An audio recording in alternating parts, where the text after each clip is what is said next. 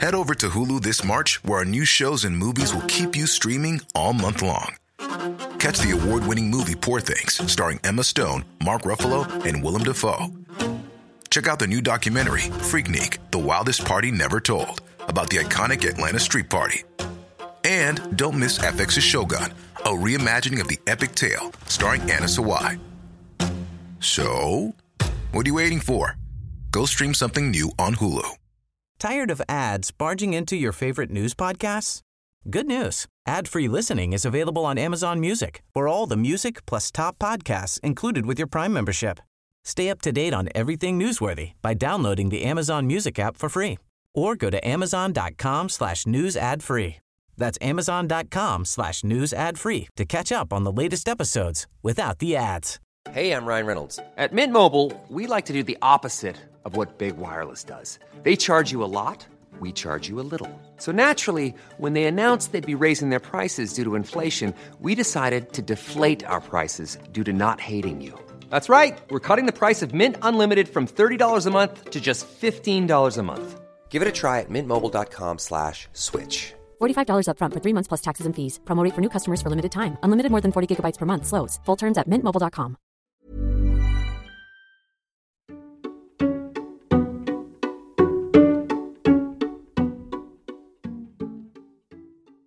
Hello and welcome to the Randomly Generated History Club, where 3 non-historians pick a year at random and try to learn things about it. I'm Ant, and as always, I'm here with my 2 friends, Will and Anna. Hello. Hi. This week, we're talking about the year 237 BCE. Oof. Yeah, it's a long time ago. And to start us off, if possible, could you please give 3-word previews for what we're discussing today? Anna. My 3 words are pilfer a goat. Pilfer a goat. Good. What?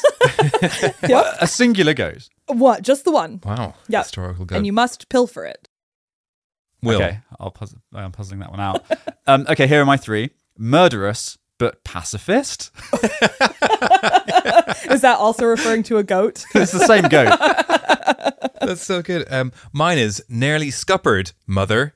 Ooh. Oh, punctuation in the 3 words. That's Yeah, maybe they're- our first one that's like a sentence. I wanted to fit in one more word, but I'm not going to do that because Okay. there are rules and we have to keep by them. Yeah.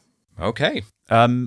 Yeah, that's absolutely not allowed. You No. can't have the fourth It's 3 words only, mean, but infinite punctuation. Yeah, I've been yelled at for my 3 words in the past. But we so. should try, I think we should give awards to one another for the most meaning that you can pack into the 3 words. like is it Hemingway who came up with those 6-word stories? Yeah, for sale, baby shoes never worn. Right. Yeah. That would break the rules, 3 words. Yeah, I know, yeah. Hemingway would be right out. It could be 2 episodes. For sale, baby.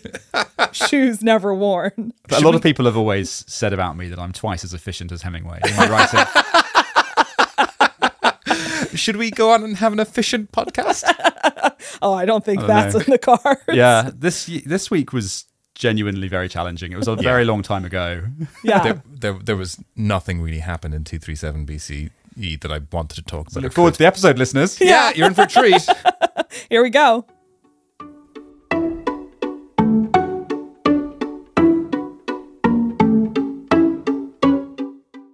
Okay, so I'm starting us off, and this week I am talking about the Egyptian pharaoh Ptolemy III.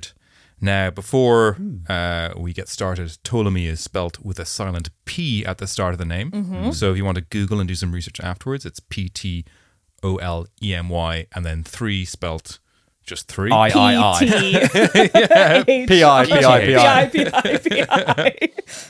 So Ptolemy III was the son of Ptolemy II and the grandson of...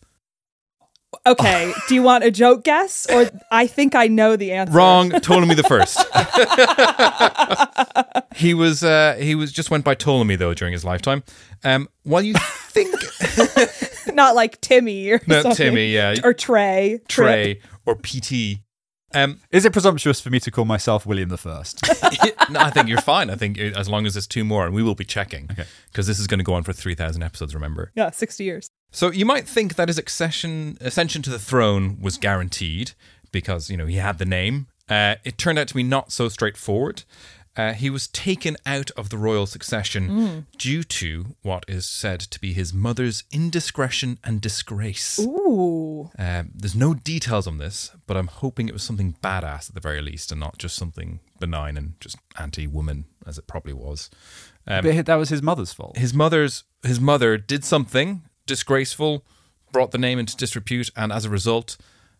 Ptolemy III was taken out of succession order. Well, you should always punish the children for the mother's mistakes. The sins of the mother, as exactly. it goes.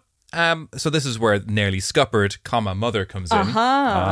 This is getting in there early with my 3 words because I didn't want to give anything away. And you succeeded. You're welcome.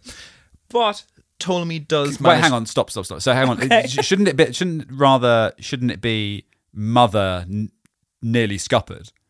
Rather than... In hindsight, I didn't put a lot of effort into the 3 words. I just had the ghost of Hemingway on my back. Yeah. Saying this is never going to be good enough. You'll never get into the... You could have said, well. and we can move on after this, but you could have... Wow. You could have squeezed another word in there had you hyphenated and said nearly mother scuppered something else. Or son, nearly mother scuppered. Yes, yeah. And it would be a semicolon. There it is. In between cannot wait for your turns. And I'm going to completely tear you a new one. Sorry, keep going. Back to the thing we're all here for, education. So Ptolemy manages to get back into his pop's good books, and he does ascend to the throne when he's 34. So he's quite aged at this stage, 34. And the dynasty, the Ptolemaic dynasty at this time is at its peak. It really is a powerhouse. And he furthered the gathering of wealth and power, centralizing it into Egypt by marrying, I think it's Berenice, or maybe Bernice spelt in a funny way, Bernice II, who was the queen of Sinica and was his half-cousin in modern-day Syria. So he took those lands and brought them centralized. But Berenice is actually pretty interesting too. I want to focus on her for a little bit. She ruled shortly after the death of Alexander the Great, and her father, Magus, was fighting with Ptolemy II, and Berenice II was just kind of cool. Hang on, so her dad was like at war with his dad? With his and then they did the old marry the enemy's daughter union thing. Yeah, I'm not going to mention the TV show that I have in mind where there's several thrones, they're playing a game about them, but I think we sort of have to ban that. Yeah. But it is very much of that ilk. Well, were they like Romeo and Juliet in that they were in love with each other despite warring families, or this was a marriage of... Oh, this is a marriage of convenience, land acquisition. Yeah. But Berenice on her own was pretty cool. Apparently there's a quote from the astronomer Gaius Julius Hyginus, and he claims that when Berenice's father Magus and his troops were routed in battle, Berenice mounted a horse, rallied the remaining forces, killed many of the enemy, and drove the rest to retreat. It does go on to say the veracity of the story is unclear, but quote, it's not on the face of it impossible. I feel like once an episode we have a disclaimer like that. Like it almost certainly didn't not happen. I love historians passively aggressive taking chunks out of each other. It's my favorite thing that I've learned.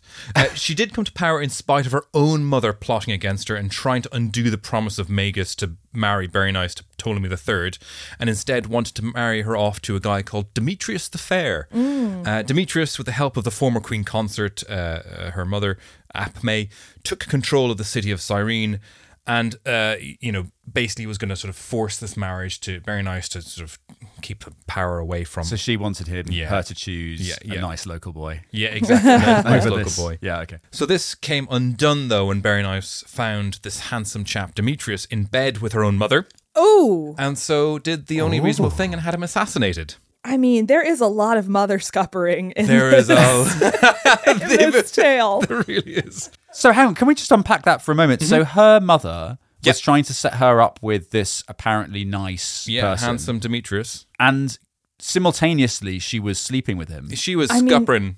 Yeah, why do we think she wanted to keep him close, right? Exactly. Yeah. Well, anyway... I really admire her mother. That's very... Some strong independent women here. But after the assassination, there wasn't so much to be married, and that kind of put an end to Atme, her mother's conniving, and so Berenice took the throne. In Egypt. In Syria. Oh, sorry. Before marrying Right, Ptolemy and uniting right. it. Anyway, so she marries Ptolemy III and unites the once fighting lands. And they did this really cool thing, which I'm really supportive of, is they formed a cult to worship themselves. Oh, love it. Yeah, so her and her husband were gods, which is great. So much better than just regular old king. Ptolemy was known also as Ptolemy the Benefactor. He massively encouraged trade, and he actually built a library at Alexandria. He's the one who did the thing. No, not the great library of Alexandria, but like a secondary sort of backup. Oh, right. Just a library. A library. Not the library. Yeah, So he brought he built the famous Ptolemaic library overflow unit. Pretty much. Book depository. Annex. And he actually tied this with the trade as really interesting. So he encouraged this free trade and moving about. However, any books coming into port had to be confiscated and copied in this backup library and then given back to the sailors or whatever. So he was centralizing knowledge and science and amassing this wealth as well. And as a result, some discoveries sort of came about from this.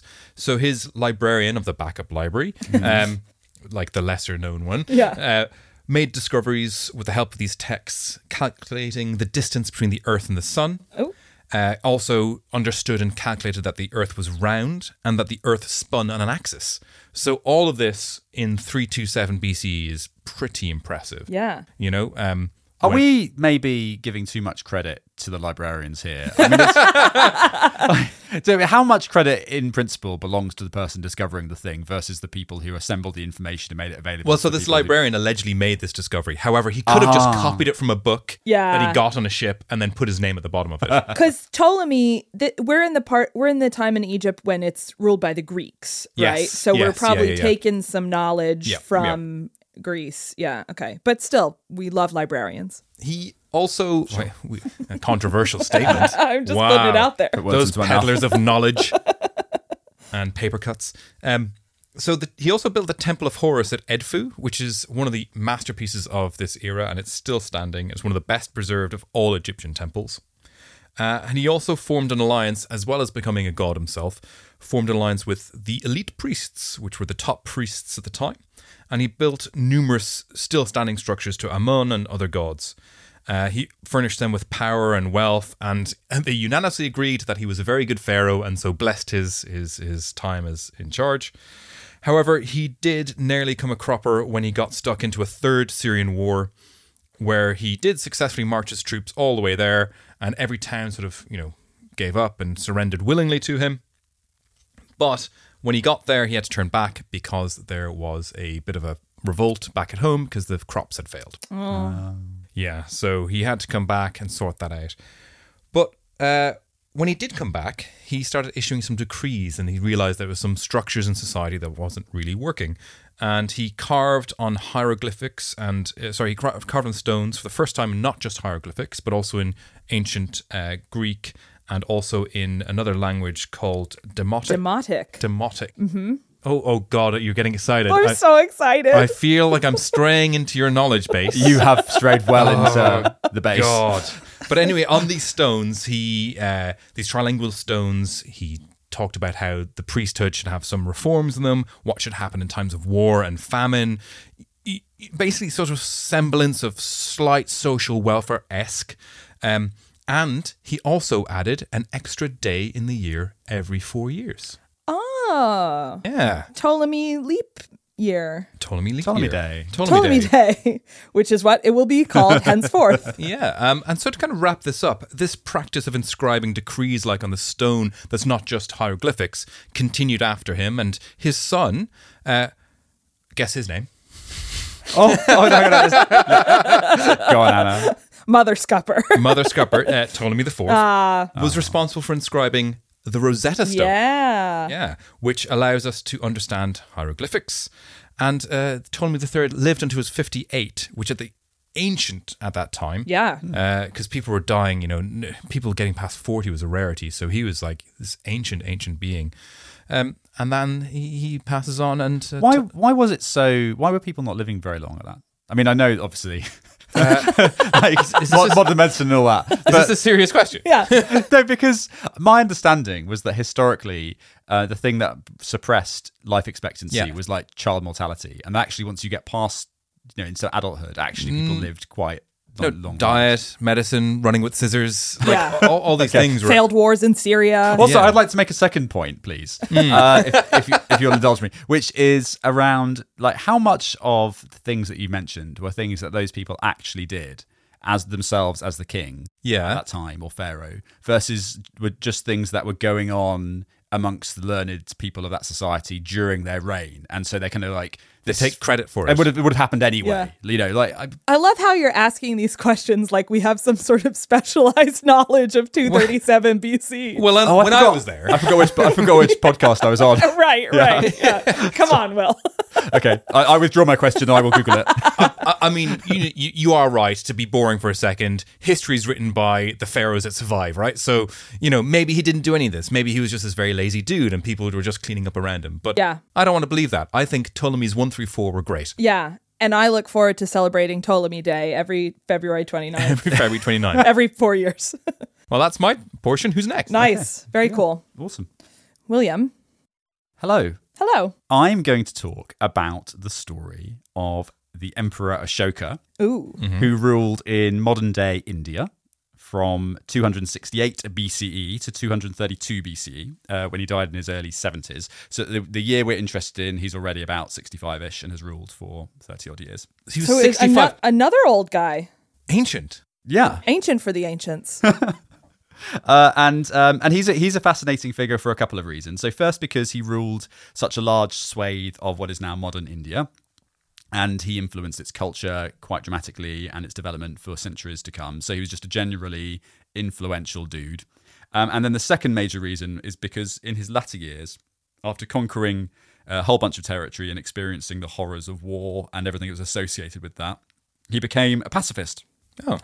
And turned to Buddhism.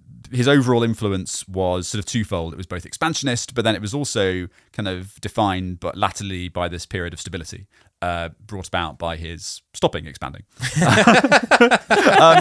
And there was a bit of a snag, though, arguably, with his interpretation of pacifism. So can you guess what the snag was? Violence. Yeah. Yeah, so that's it. You nailed it. So he wasn't so much a pacifist as just someone who didn't want to expand their territory anymore. And when it came to internal revolts or people attacking his territory, he was still very content to be extremely vicious and violent. Okay. So I think he's less a pacifist than just a Defensive. or just like a never expander. And never expander. Oh, yeah. Yeah. That school of thought. Yeah. So anyway, his story really starts like about 60 years before he was born, really, or about 100 years before the year we're interested in 326 BCE, because that was the year that Alexander the Great first crossed the Hindu Kush Mountains, and Alexander came in with his big veteran army who had been through a lot by that point, and they settled down in the Indus River, and he summoned to him the two local kings of this part of India to him to sort of pay homage and to submit to his reign. And it turned out in the end one of them did, and one of them ended up not doing that and trying to fight him in battle, and then ended up then losing that subsequent battle. And there were a bunch of other small skirmishes and minor battles that happened, like that Alexander and his gang got up to at that point. And then, somewhat famously, Alexander's army then mutinied at this point very shortly afterwards. This is the furthest east they ever got, and wanted to go back to India. And one of the reasons they'd mutinied was that they'd heard of a powerful empire to the east in India that they were about to encounter, called the Nanda Empire, which dominated this northeastern part of India at the time. So that's why Alexander's one of the reasons, in addition to just generally being, Expansionist. one of the reasons they mutinied. Exhausted. Just absolutely exhausted. Right, Yeah. exactly. Yeah. I mean, Alex is great, but I mean, the army's wrecked. Yeah. At that stage, they've gone very far east. They've conquered everything. Massive. Yeah. Logistics. Post must take ages to get to them. How many years are on the road for? Blisters? They're not getting care packages. No from care home. packages. So there's a whole bunch of reasons, and it isn't just the Nanda Empire, but the Nanda Empire was like something they're about to have to go and tackle next, and they thought, no, that's too much for us. So anyway, Alexander's army turned around and they scarpered back to Macedonia, but in their wake, They had hugely influenced the military culture of that area because of all the way they conducted themselves, the kind of battles they'd fought, the way they'd handled their politics and logistics and playing people off against each other and all that sort of thing. And all of those lessons then became really important for later warlords in that next 100 years and influenced the way that they went about. Now, how were they leaving these? Were they like scribbling down notes and then just sort of throwing them behind them, or was it people were observing it? It was an internship, I'm sure. Yeah, yeah. Like What were vocational internships college. like? Yeah. No, well, they famously subscribed to Kanban, so they had lots of post-its. Yeah. There's post-its everywhere. Yeah. They got a burn down A lot of board. sprints. Yeah. But those post-its were then left everywhere, all over northwest India. His full title is Alexander the Great Project Manager. Yeah. Sorry, hey, product visionary. Product visionary. and so lots of people who came next learned from the lessons that they had picked up from their The army. post-its, yeah. From the post-its. This is very much, by the way, I think the role our podcast plays for the modern listener is really a school in expansionist conquest. We are very famously expansionist. Yeah. And so this is where Ashoka's grandfather comes in. So the point really I'm trying to make about Ashoka and all this history that comes before him is that Ashoka actually arrived with a lot of things going for him. So Ashoka's grandfather was really the one who came out of semi-obscurity, picked up on all the lessons from Alexander, knocked out the Nanda Empire, and established quite a large empire in any way in the first place. Okay. So really, Ashoka's grandfather, cool dude, future episode maybe. So it's a real from riches to riches kind of story. You're just born into kinghood. And it's then... a Trumpian, like, Yeah. from riches to ever so slightly more riches. Yeah. And then Ashoka himself was so this is now 60 years later after this time. And Ashoka himself was like the least favoured son in his dynasty. But that was partly because of the two women that his father married. His Ashoka's mother was the least high status, was the lowest status per woman. And so as a result, Ashoka really struggled. And then when his father died, he had to fight his brothers, or his half-brothers, to gain control of the kingdom. So there was about a 4-year civil war. And Ashoka at this point, one of the reasons he managed to get the success he got was because he was so aggressive and vicious, but also quite cunning in terms of the politicking, and he brought the father's ministers with him and that kind of thing. But basically, he fought this 4-year civil war, and that's how he got the power. What TV show would you say this is most like?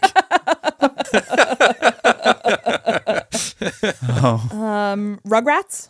Yes, I was thinking the same thing. Or The Office, because of the post-its. Sorry, go on. I'm not going to say it. For the listeners at home, there's a fine for whoever says this TV show first. And once they'd finished their playing around over these seats of authority, he then embarked on a massive campaign to expand the territory that he'd already been given, which, as we discussed, is already quite a lot of territory. And so he embarked on a bunch of different battles. And at the last one, the final one, really, was an enormous scale, took forever to break into a city, which was under siege, and these people wouldn't give up. And in the end, hundreds of thousands of people were killed, either as a direct result of the violence in this area in northeast India, or as a result of the disease and pestilence that took place during the siege situation. So absolute devastation. And one of these, I think, as an aside, I think in the West, we're just totally unfamiliar with like the vast scale of these things happening in Eastern India at the time. And it was in that context that he had this realization that maybe war was a bad thing. And then he became much more pacifistic after that. Although one could, to be cynical for a moment, accuse him of really only becoming a pacifist now that there was basically nowhere else left to conquer. And so, as mentioned earlier, he then ruled what he'd already conquered with an iron fist anyway. Yeah. And then, so during this latter stage of his career, once he had settled on the territory he'd actually then seized, he then very conveniently became pacifist and turned to Buddhism. And that period there was then characterized, to be fair on him, by a very long period of stability and, relatively speaking, like calm politically, which meant he could expand the cultural influence of that empire across India. Okay. And so they ended up bringing Buddhism to places it wasn't before. It ended up pushing Buddhism a bit further east, and then also down to places like Sri Lanka, which is originally where it took hold in Sri Lanka, was during that period because of his influence. And that was Ashoka. Pretty influential. Now, not to be Important totally binary about it, but I'm confused. Yeah. Good guy or bad guy? Yeah. Okay, right. Sorry. Yeah, I need let's to have simplify. a final judgment. Yeah, Simplify. really need to simplify this down. I'm going to say, much like a modern day tech magnate, he chose to accumulate power, Yeah. and then use it for good. Now, when you say magnet, do you mean I mean, magnate? No, It's pronounced magnet. Is it pronounced magnet? Yeah. What? Yeah. Oh. no. Okay. Sorry, to be clear, I'm talking about the electromagnetic. The active matter. A tech magnet. I'm talking about tech matter, like in my speaker in my laptop. Okay, gotcha. Yeah. Gotcha. So what do we say? So good then, bad then good, or bad so he could be good, or Oh, yeah. Good to be bad. good to be bad? There's a lot. Yeah. All right. Well, a nuanced character. Neutral, trending, positive. Or I think net neutral. trending, Net good. neutral. Net neutral. Net neutral. Okay. Yeah. cool. There you are. Nice. Ashoka.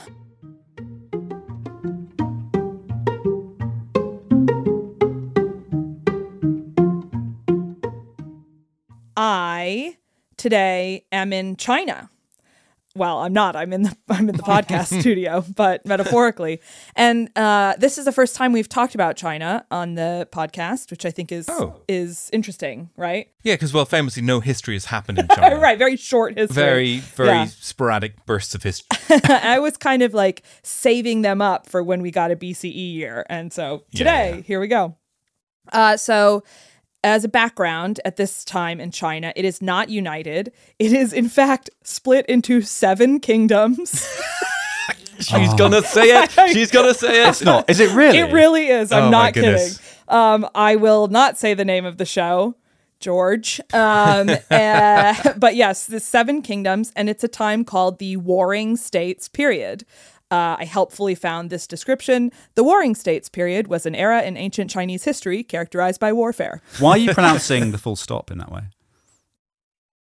Oh, okay. That took me a long time. Americans, you don't get that joke. Cutting this one out. Yeah. So the Warring period starts in around 475 BCE, and we're still going a couple hundred years later. Today's protagonist is a man named Ying Zheng, and he is the son of the king of Qin. And Qins were one of the states in the Warring States period. And around the time in question, 238 BC maybe, he becomes king of Qin. And then he sets about uniting all of the warring states to have a unified China for, I think, maybe the first time, or at least the first time in a long time. His plan focused on allying with distant states and attacking nearby ones, which was one of the 36 stratagems. That's really interesting. Yeah. So just a quick sidebar on the 36 stratagems. This is an essay about warfare that probably originated in written and oral history, and then different versions were compiled by different authors throughout Chinese history. And all of the stratagems are these wonderfully simple but really layered, complex metaphors. And I'd like to mention a few of them because the names are really incredible, including hide a knife behind a smile, which is, I think, nice. what Will does every That day. is so true. Borrow a corpse to resurrect the soul. That is less clear to me. Yeah. Remove the firewood from under the pot. What? I'd say that's a thing you must do with pots rather than a stratagem for warfare. In order to capture, one must let loose.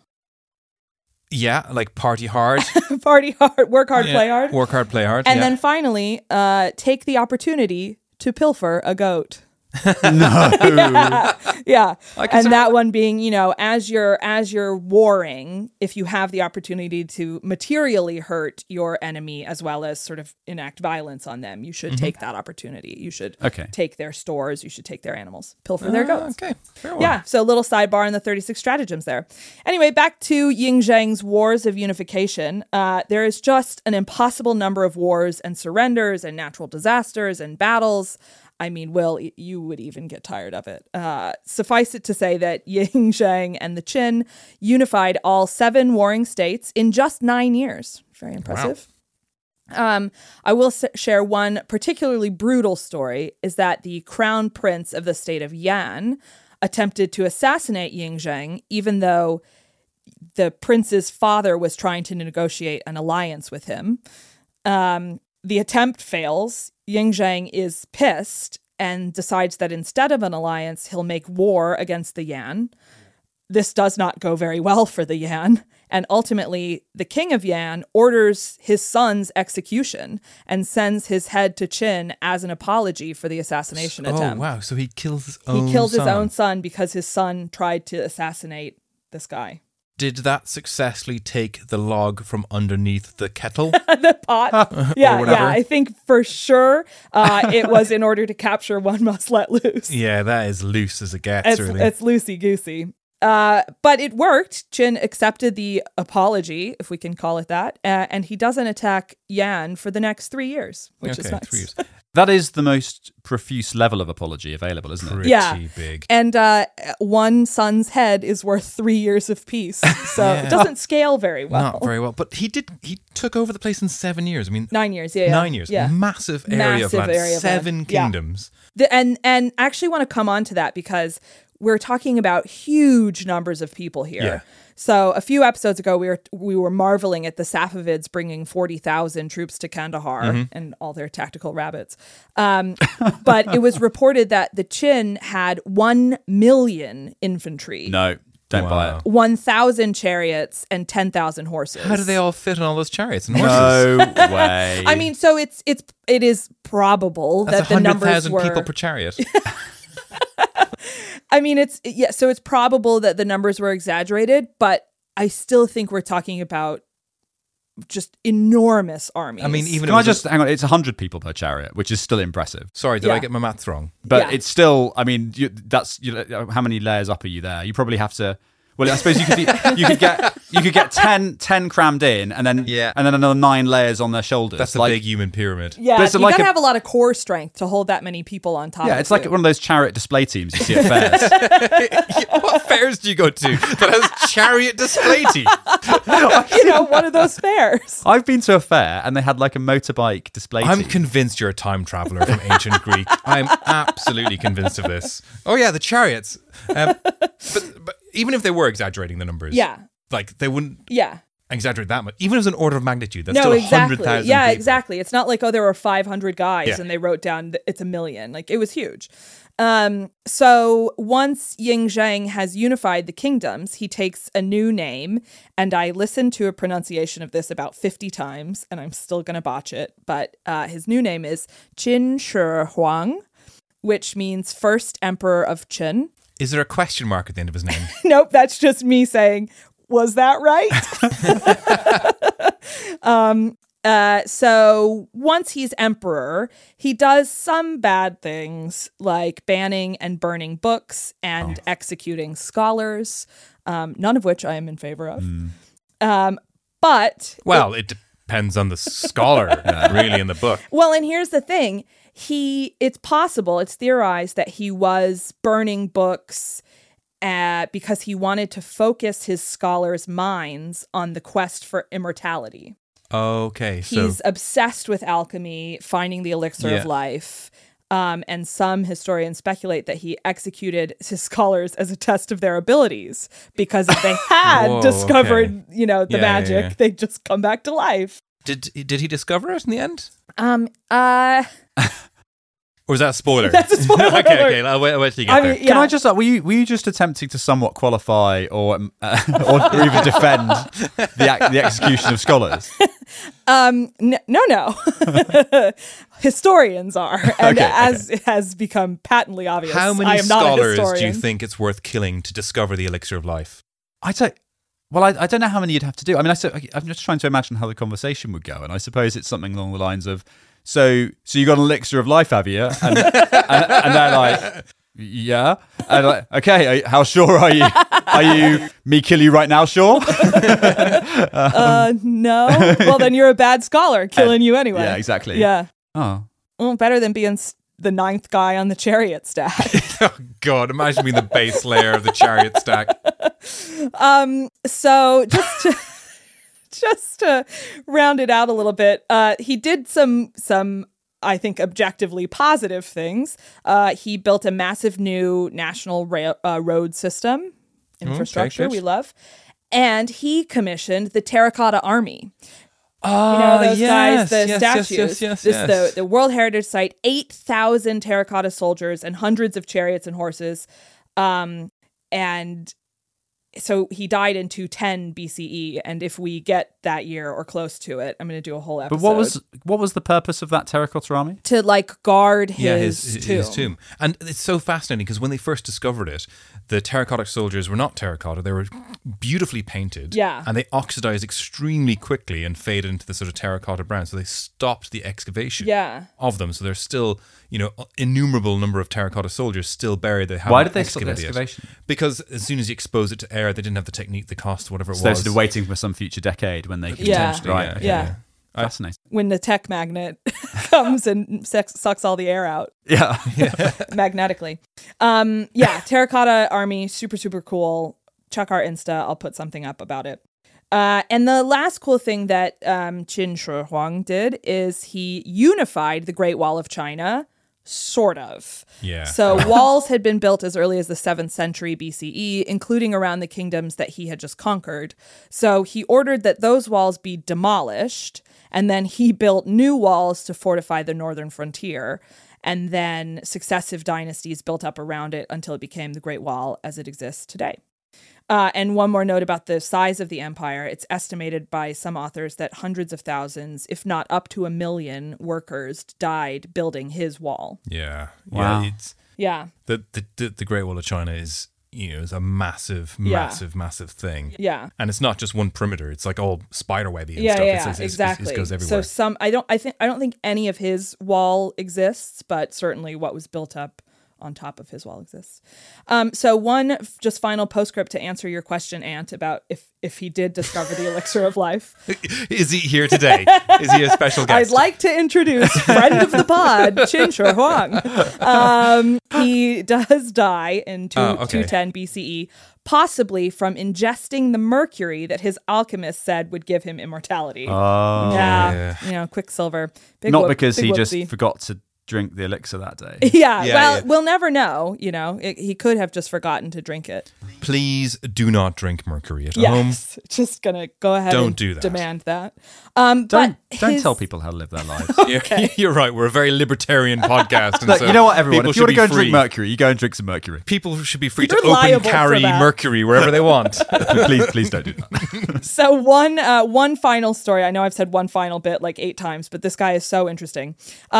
After he died, he was like out on the road, and his prime minister was really concerned that if people heard the emperor had died, the unified kingdom would fall apart. So they legitimately like weekend at Bernie's this guy for the 2-month journey back to the capital. Oh, wow. They put him in his carriage, they pulled down the shades, they changed his clothes daily, and then in a stroke of genius / insanity, they ordered 2 carts of rotting fish to be driven before and after his carriage to disguise the smell of his rotting corpse. Wow. I don't know if that's one Why of the did they change his 36 clothes? stratagems. Well, and I guess in case someone saw him. If they had the blinds down. Yeah, redundancy. Yeah, right? okay, fine. Or maybe just out of a sense of honor. Anyway, when they got back to the capital 2 months later, they announced his death. After having time to prepare. But I thought that was just an absolutely That's wild interesting they didn't story. embalm him and... Yeah. Because in Egypt at the time, they were already doing that, right? Yeah, Ptolemy would have sorted him out. No problem. Totally moved us. It's possible that they were just, if they're 2 months journey away from the capital, it's possible that they were just somewhere really remote that didn't have the embalming kit with them. I thought he'd been pretty well pickled with mercury in his blood as well. Yeah. Oh. Yeah. Anyway, I just thought that was a totally wild story, and he's a really interesting guy. And then, we'll learn more about China later, I'm sure, because No, that's the only thing that ever happened the only there. thing that ever happened until the Beijing Olympics, which is outside of the 2008, range. we can't do it. So we can't do that's it. Well, I really enjoyed that full stop. Yeah. 237 was a tough one. It was really tough. But I'm really proud of what we did. We're over the threshold level of believability there for all of it, which is not technically impossible. For each of the claims made. Very proud of us. Yeah, not too shabby, guys. There you are. 237 BCE.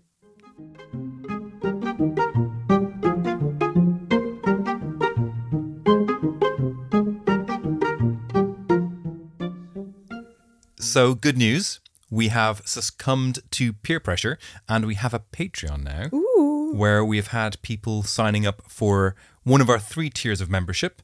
And we thought we should do a bit of a shout out to our first ever board member who signed up a while ago. That's right. And worth knowing that the 3 tiers get you slightly different things. So you can be a friend of the club, which gives you basically a warm and fuzzy feeling for supporting us. And in one day in the future, if we ever ran ads, you would get to not have to listen to those ads, which is great. And then the next tier is being a club member, which means you get an even greater level of smugness. You'll also get early invites to our live events and an invitation to our quarterly quiz that we will be doing online. And then the top tier is board members. Members. These are the kind of people that cruise through life in plush leather-clad exteriors. Yes. They have a glass of brandy or cognac at all times. You know, just the gentle clink of diamonds as they walk by. They have servants who could summon up a cart of dead fish to disguise when they odors. die. Before and after them, wherever they go.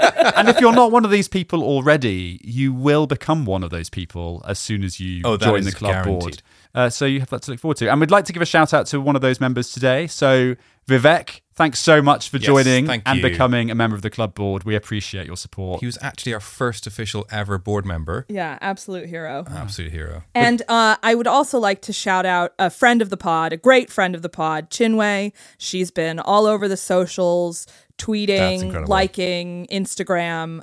So you can find her in the like section of our Instagram. She is my only non-EU Twitter follower at the moment, I would have to say. So thank you very much. Did you say non-EU? Or non-EU as in the two as of in you? the sheep? Yeah. No, the two of you. Yeah, the sheep. But you don't have to sign up for any of our patrons, etc. Just by listening, we consider you an acquaintance of the show. A colleague. A colleague. Yeah. No, I wouldn't go that far. I think non-paying customer. A thief. A moocher. We consider you all thieves. And the only way you can repay us is to tell your friends and keep subscribed and listening. It does mean a lot to us. We get a kick out of it. And it means we'll just keep on going, making more. And in fact, to do more, we need our next year. So can we boot up the random number generator? We can. I will fuel it up with rotten fish. It really takes anything. It's like the DeLorean. And okay, it's up to full speed. And the year for next week is 1531. 1531. Okay. Okay. 1531. Back to comparatively modern times. Very That's quite exciting. Yeah. What are we thinking? I have no idea. Hang on. What happened? Shakespeare. Definitely Shakespeare, yeah. I mean, genuinely close. When was he? 16-something? He was a bit later. Yeah, I think he was a bit later. No, 1531, I think England was found. Shakespeare's conception. I actually, I might have an idea. Oh. Just the one. Brilliant. And so cliffhanger on that? Yeah. Okay, cool. You have to tune in and see if I did have an idea. On that cliffhanger. See you next week for Anna's idea. Toodles.